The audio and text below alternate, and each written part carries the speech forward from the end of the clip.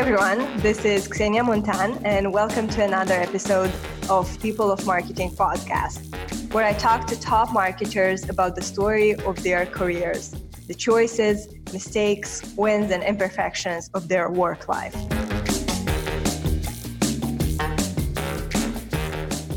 My guest today is Kenny Gold. He's currently the Director of Social Media at Grey for the North America region.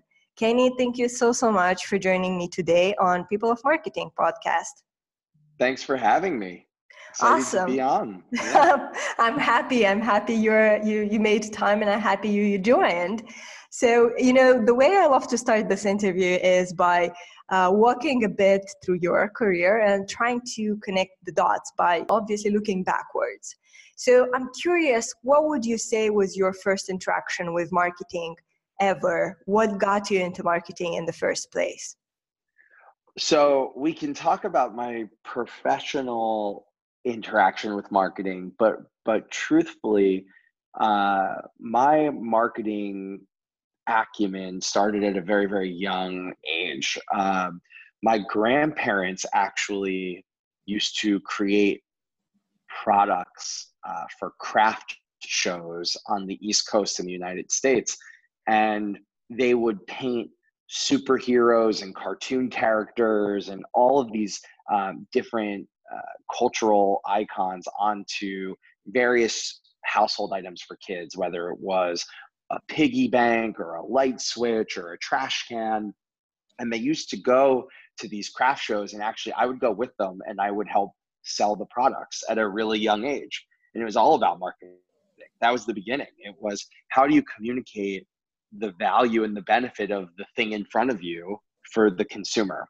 My mom was also a salesperson. She used to sell copiers for Xerox back in the 70s and the 80s. And, as a young up and coming student, the conversation was always, how do you simply tell the story of the product in front of you and assume the sale, assume that the person you're speaking to wants to learn about the product and make it relevant for them. Right. So in my DNA was this component of create something and talk about why it's important for the person in front of you. Now, professionally, my career is kind of an interesting story arc where I actually started off in Washington, D.C. in the political space. Yes. You studied political sciences, actually. Yeah, so I was a political science student at the George Washington University in Washington, D.C., right? 3 or 4 blocks from the White House. And I thought I was going to be a career political professional, mostly in the communication space. So I worked for NBC News. I worked at Meet the Press with Tim Russert, which is still is the longest running news program in the country. But then transitioned. I worked on a few political campaigns. And I also, once I graduated, went into private sector political consulting and political communications, working for an agency of ex-Clinton administration officials, and figuring out how to help brands and organizations navigate the political communication space using marketing and strategic messaging. So a very interesting foundation for what later became a career in helping brands tell stories to their constituency. I'm curious how you made this transition. Why did you transition from the political space into the brand marketing space? What prompted you into making this change in your life? I wish that I had an answer, a more elegant answer than the truth. But the truth is, I was living in Washington, D.C., and I was dating someone who moved to New York. And it got to the point where it was either I was moving to New York or that relationship was ending. And when I got to New York, I had to make a transition from what I love to do in the political space to something that was more sustainable in the market that I was in. So I'd like to say across the board, I made a very good bet because my girlfriend is now my wife. And that transition into consumer marketing and advertising has helped take my career to the next level and really helped carve out a big chunk of this industry, which wasn't there when I started. So really nice to be a part of a movement that a lot of people that you probably talk to have been a part of, but it was about timing and luck and love, if you will. Yeah, that's a beautiful story. I'm curious, what do you think was your advantage coming from the political space into the brand marketing agencies, brands world space? What do you think was something that you learned that really gave you like a competitive edge, let's say?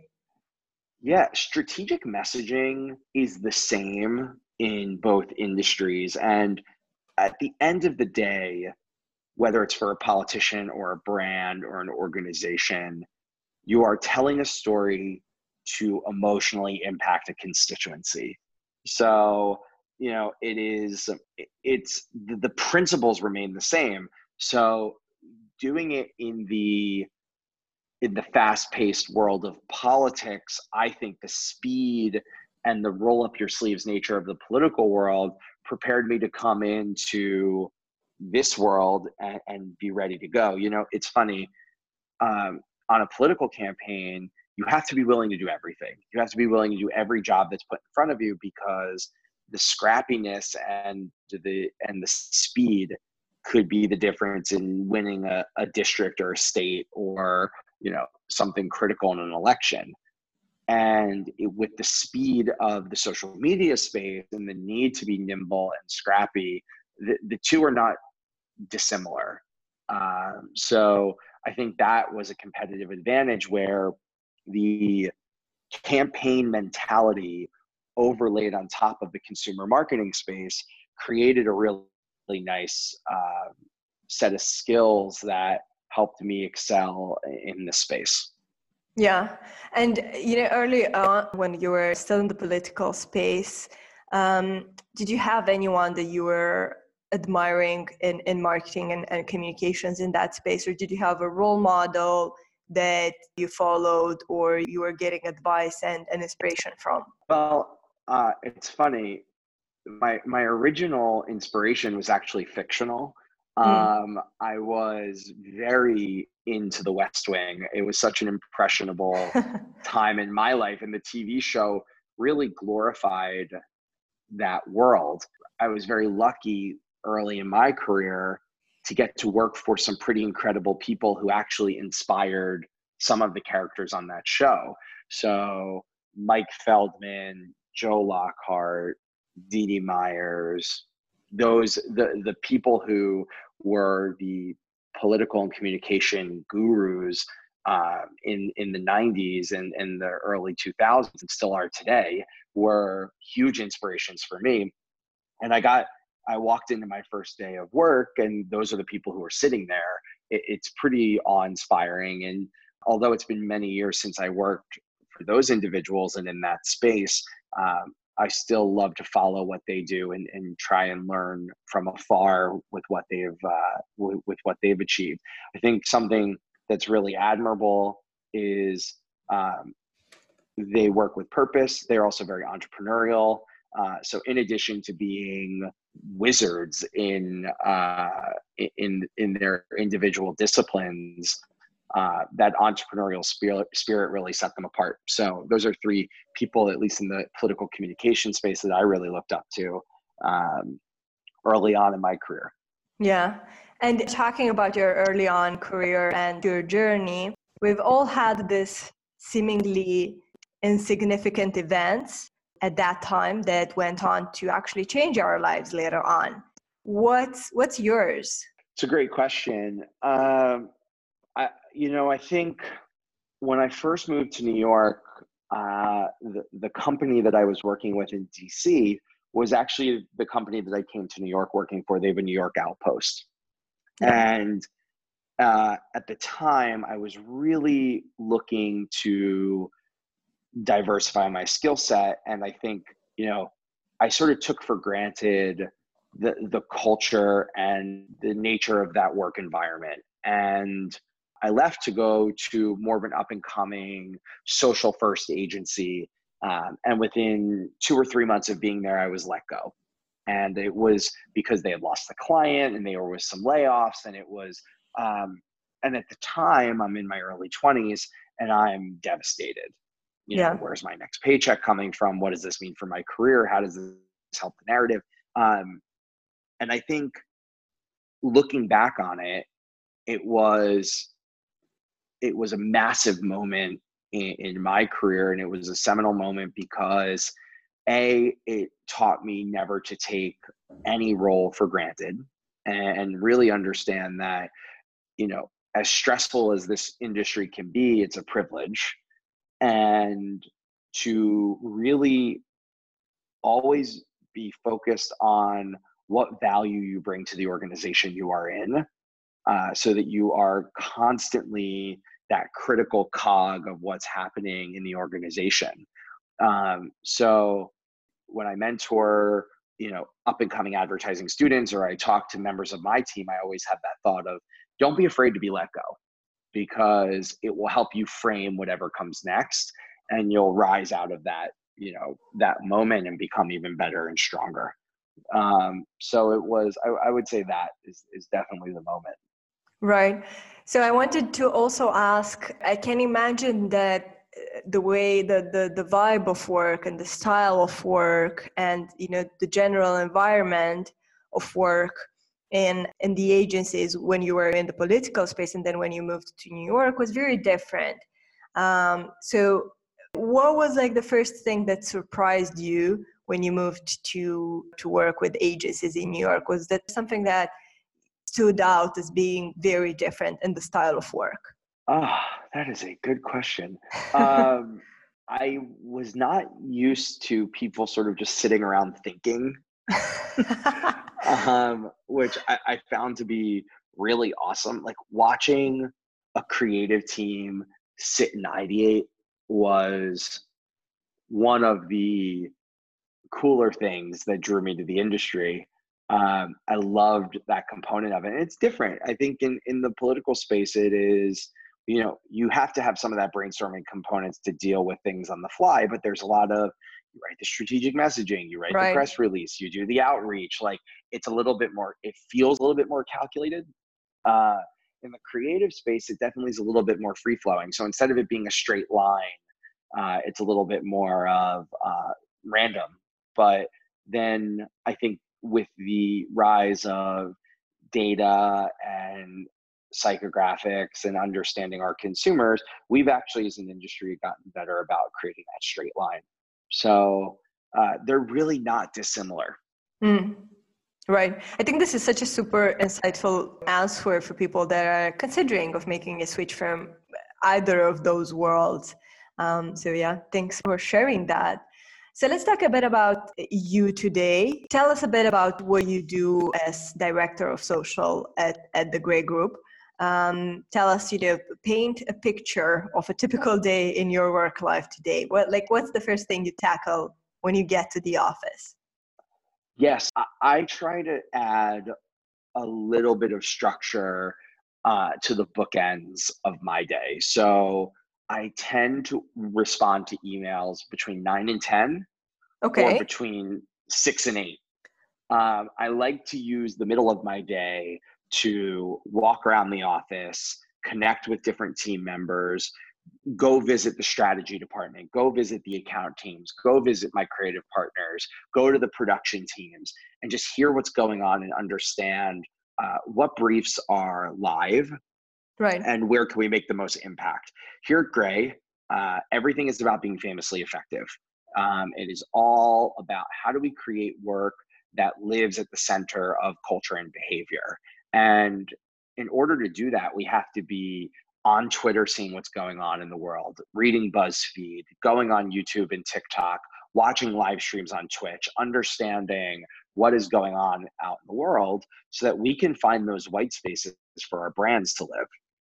And in a typical day, it could be a conversation with a creative director about the latest update to the map on Fortnite so that they can understand how to leverage that to come up with an idea for a brand, all the way to discussing the rights for a YouTube creator with an account team member so that we can see how they're going to help support an up and coming campaign. So for me, it's about being accessible to the teams around me. And, I don't do it alone. I have Yeah. an incredible team of brilliant content strategists and content creators who are far smarter than I am, who are in the trenches every single day with the brands that we work with.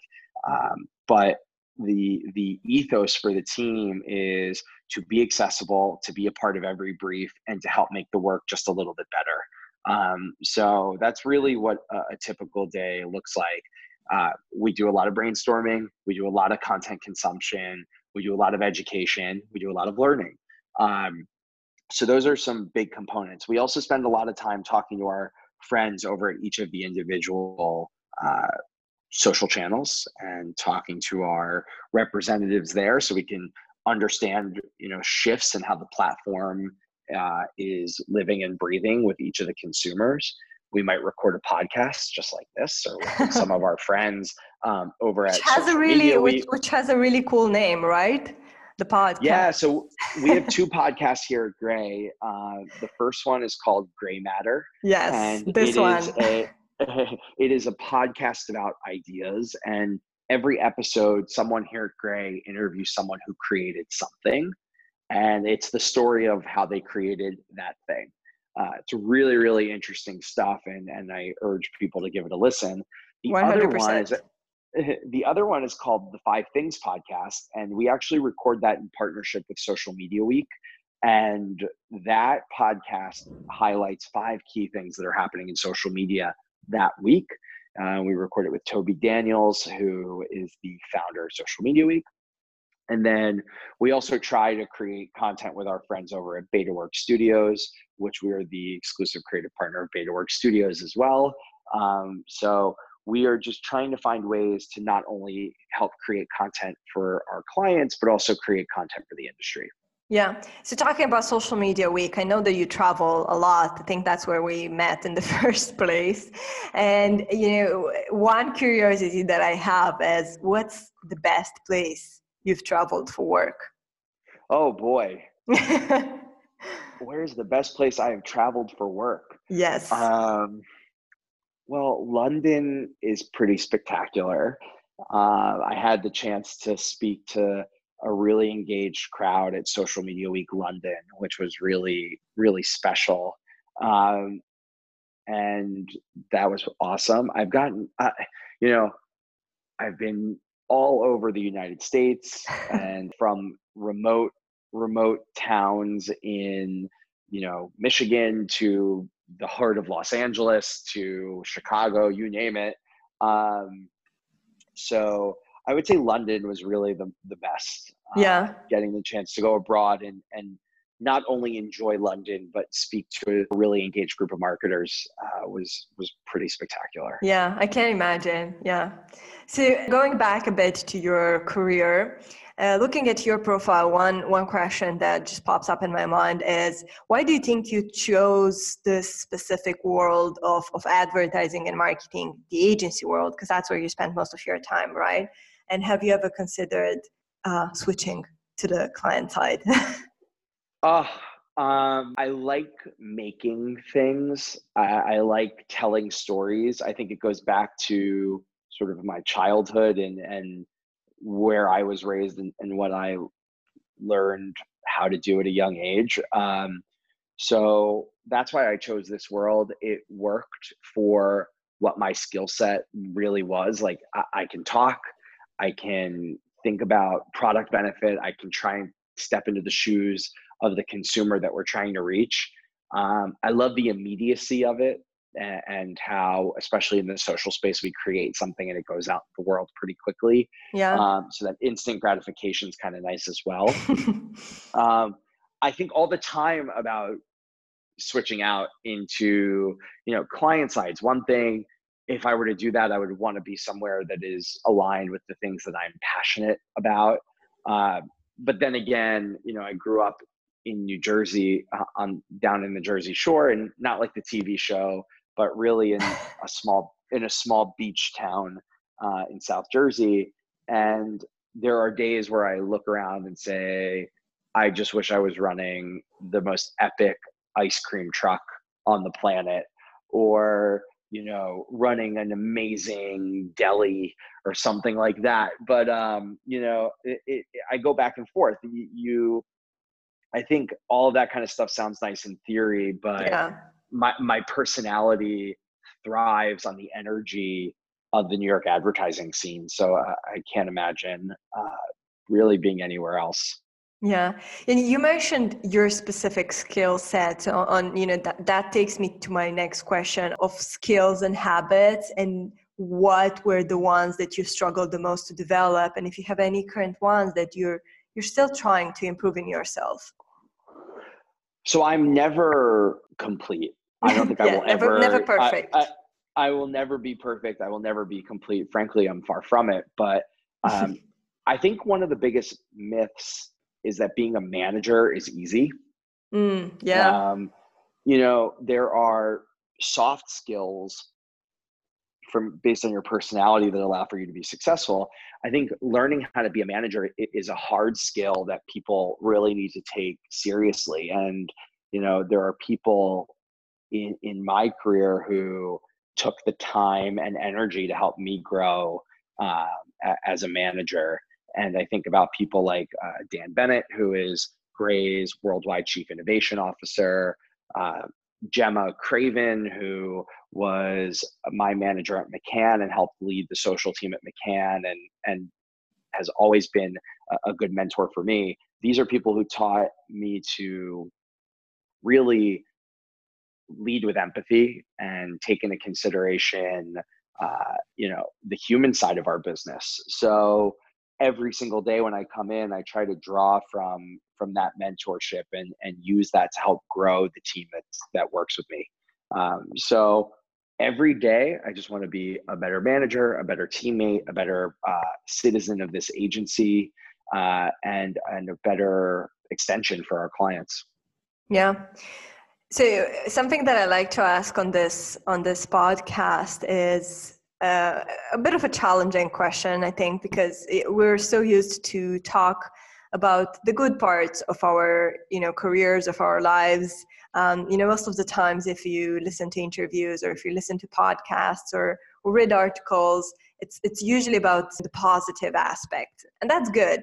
But sometimes I want to show people that it's not as easy as it looks from the outside, and it's not as pink and as pretty as easy as it looks from the outside. So I want to talk about the roller coaster that is our work lives. Sometimes it's good, sometimes it's bad, and that's how it is. As long as it's going upwards, that's what matters the most. So what would you consider the lowest point in your career? And did you ever doubt your skills or chances of making it in this industry? I doubt my skills all the time. You know, I think that comes with the industry, to be honest. I think that, yeah, or just being human. Yeah. You know, I think we all look around and we wonder if we've developed enough, if we're talented enough, if we understand the industry or the consumer enough. I think the lowest point in my career was probably, like I mentioned earlier, when I was let go from a role. You know, it was, I made a bet and moved to a new city and tried to take the next step forward, and it didn't work. Yeah. But in retrospect, it did work. But, you know, I think that really was the lowest point in my career. I can't really draw from any other piece there. I think when I get constructive feedback from team members, you battle the urge to take it personally and be like, okay, they don't like me, versus the flip side of it, which is, thank God they're giving you this feedback because you can grow from it. Yeah. So I think learning to grow from constructive criticism, it was a big skill, and one that has helped me navigate moments which could have been low points. What do you wish you knew back then at that low point in your career? Like, what advice would you give yourself if you were to, you know, travel in time? Being in charge doesn't mean being an asshole. Yes. And, advertising isn't a hospital. We're not saving lives. So, Let's chill. Let's just take a deep breath and enjoy the fact that we get to have fun like this for a living. Yeah. Yeah, that's beautiful advice. I think that's something, we need to take to ourselves in this industry for sure. Okay, so something else that I wanted to ask that it's also a bit challenging is, this industry of ours is so full of buzzwords, to be honest. It feels like it's the fullest of all industries of buzzwords. So what's like one buzzword that is trending today that is really annoying to you, or that you disagree with, or you think is just hugely, massively overrated? Yes, nimble. I hate the word nimble. I probably even used it in this podcast subconsciously. I think that nimble is used as a crutch, and that there's a difference between being thoughtful and effective with speed and just putting something up for the sake of putting it up. So personally, I think we need to better define the word nimble. And I think sometimes it's used as a way to get us to just deliver stuff to clients quicker. Yeah. And that is done at a disservice to the agency and the client. So my next question before we wrap up is, tell me a bit about what company do you think is doing really great marketing today, and why do you think so? Do you have like a few brands that you admire and follow and think they're doing an excellent job in marketing and branding? Yeah. I love the work being done by Gillette. I think it's really, it's purpose driven. I like that they are adapting a tagline and an ethos that has served them for decades, and are adapting what is happening in culture now, and really understanding their consumers, whether it's the development of a razor for caregivers to use when they are helping to make someone who can't shave themselves feel that like they're at their best, or whether it's talking about someone who is transgender having their first shave experience, or really identifying what being the best you can be means today. Is really unbelievable stuff. And I think that the emotional quality of the work and the human truth that lies at the heart of it's really nice. I love the work that's being done for Volvo. I think that it's, leaning into the concept of safety and sustainability at the quality and the luxurious that is Volvo is really unbelievable as well. So I really enjoy that work, but really just understanding the craveability of the product and the brand love that exists out in the world, and being able to capitalize on that is something pretty special. Amazing. Good. So the way I love to end this interview is with a rapid fire sessions, quick questions, quick answers, a few words. Are you ready? Yeah, I'm ready. Good. So if you wouldn't be doing what you're doing today, what else would you do? A talent agent. A talent agent. Wow. Okay. Yes. Good. Worst advice you've ever received? Stay late and you'll get ahead. Oh, okay. Favorite social media network? Instagram. Good. And what's your favorite app or tool that you use at work? Text messaging. That's unusual. Like text messages. It's the easiest way to get in touch with me. It's the easiest way for me to respond in real time. And I'm always looking at it. It does the job, right? So that's the most important thing. It does the job. Exactly. Yes. Kenny, this was such a great conversation. Thank you so much for just taking the time to chat with me and share your story to our audience. Thank you. My pleasure. Thanks for the time. Awesome. And thank you everyone who joined in, and let's keep in touch till next time.